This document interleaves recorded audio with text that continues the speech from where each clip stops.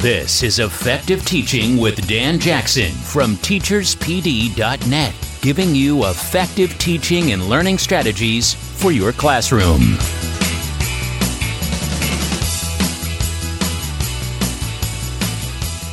Welcome everyone to another episode of the Effective Teaching Podcast. Today we are continuing our series looking at the dynamic learning framework that comes from Casey Bell's book, Shake Up Learning, Practical Ideas to Move Learning from Static to Dynamic. And of course, I am joined again by Casey.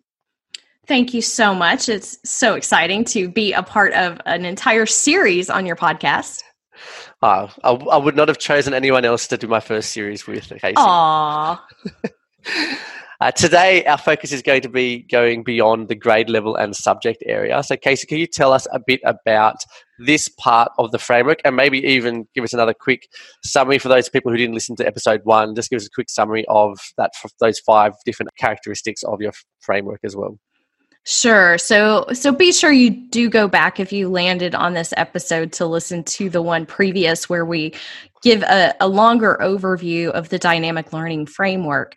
But essentially what I am talking about are all of the things that I feel like make an exciting and engaging lesson, the things that we couldn't do when I was in school, things that weren't even possible, and leveraging things like technology and tools and even our global collaboration to go beyond. And so this idea of dynamic learning came to me, I think, as an English teacher, honestly, because I used to teach dynamic and static character. So to me, static's the old way and being dynamic is the new way. So I call these dynamic learning experiences. And today we're going to focus on the characteristic from the framework that I call beyond the grade level and subject area. And what I mean by that is the fact that for so many of us, we have very strict curriculums that based on whatever age group and grade level that students are in, they get to learn this, and this. No more, no less, move on down the line. This old school factory model of education that I have seen not only in the US, but I have seen it abroad as well. And so the idea of going beyond that prescribed curriculum is pulling those kids off that conveyor belt of education. Give them opportunities to learn about the things that interest them that may go beyond just what our curriculum says that we have to teach. So you're not just talking about, a cross-curricular, like a project-based learning kind of approach. You're actually talking about what students are interested in and going beyond what's actually in the school. Yes. And of course, cross-curricular is fantastic too. And sometimes they may have interests that are involved in one of those curriculums. But at the same time, I want us to think about how we can help students learn how to find their own interest. A lot of times they don't have a clue, right? We give students choice, which is one way to help them reach beyond.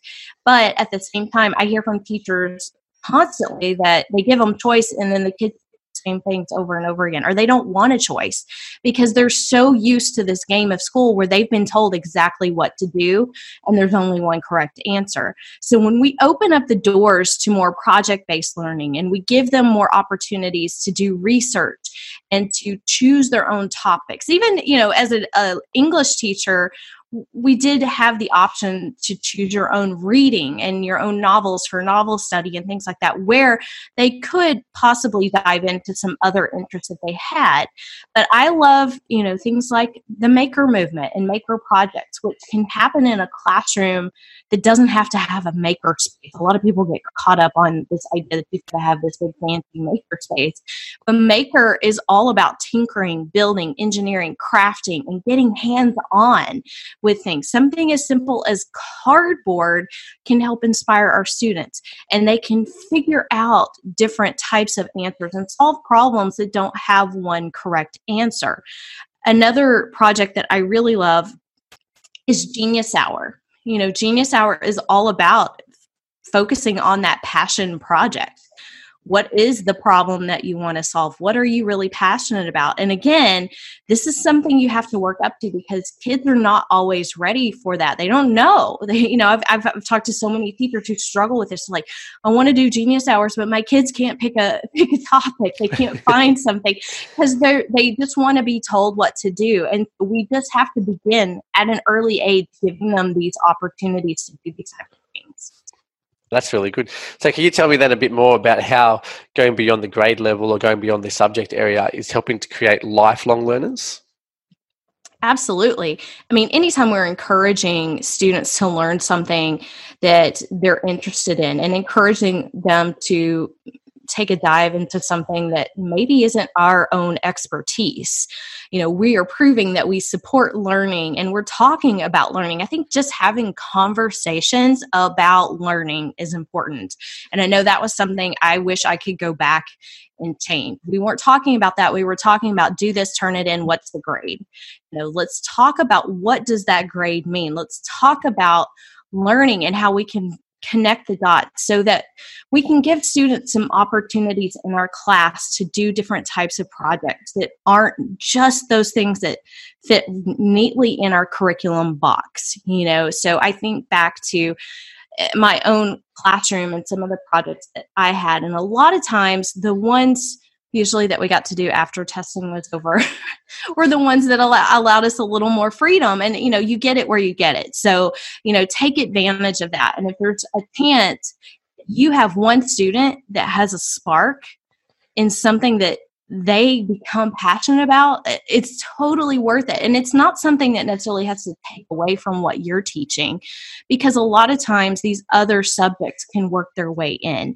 And, because we are constantly trying to become more interdisciplinary, but at the same time, we still have these silos, I feel like, in a lot of our schools. But just opening these doors to different types of strategies. Entrepreneurial learning is something I talk a lot about in my book as well, because I don't know if everybody knows the statistics. I know in the US that we are vastly approaching a high percentage of people who are now self-employed. And a lot of those might be side hustles, but there is a huge growth in online entrepreneurs. I think we've got 2 on the air here. And that is something that requires a different set of skills, but they're good skills that will transfer. We want kids to be risk takers, to be perseverant, to solve problems, and to take ownership of their learning. And those are all things that make a good entrepreneur, because you never know. I remember the kids in my classroom showing up, the ones who were always trying to make a business, right? They've made bracelets at home. They want to come in and sell them. They're buying candy at Walmart and they're coming into class to try to sell the candy. Whatever it is, there are kids that show those signs a lot of times without our help.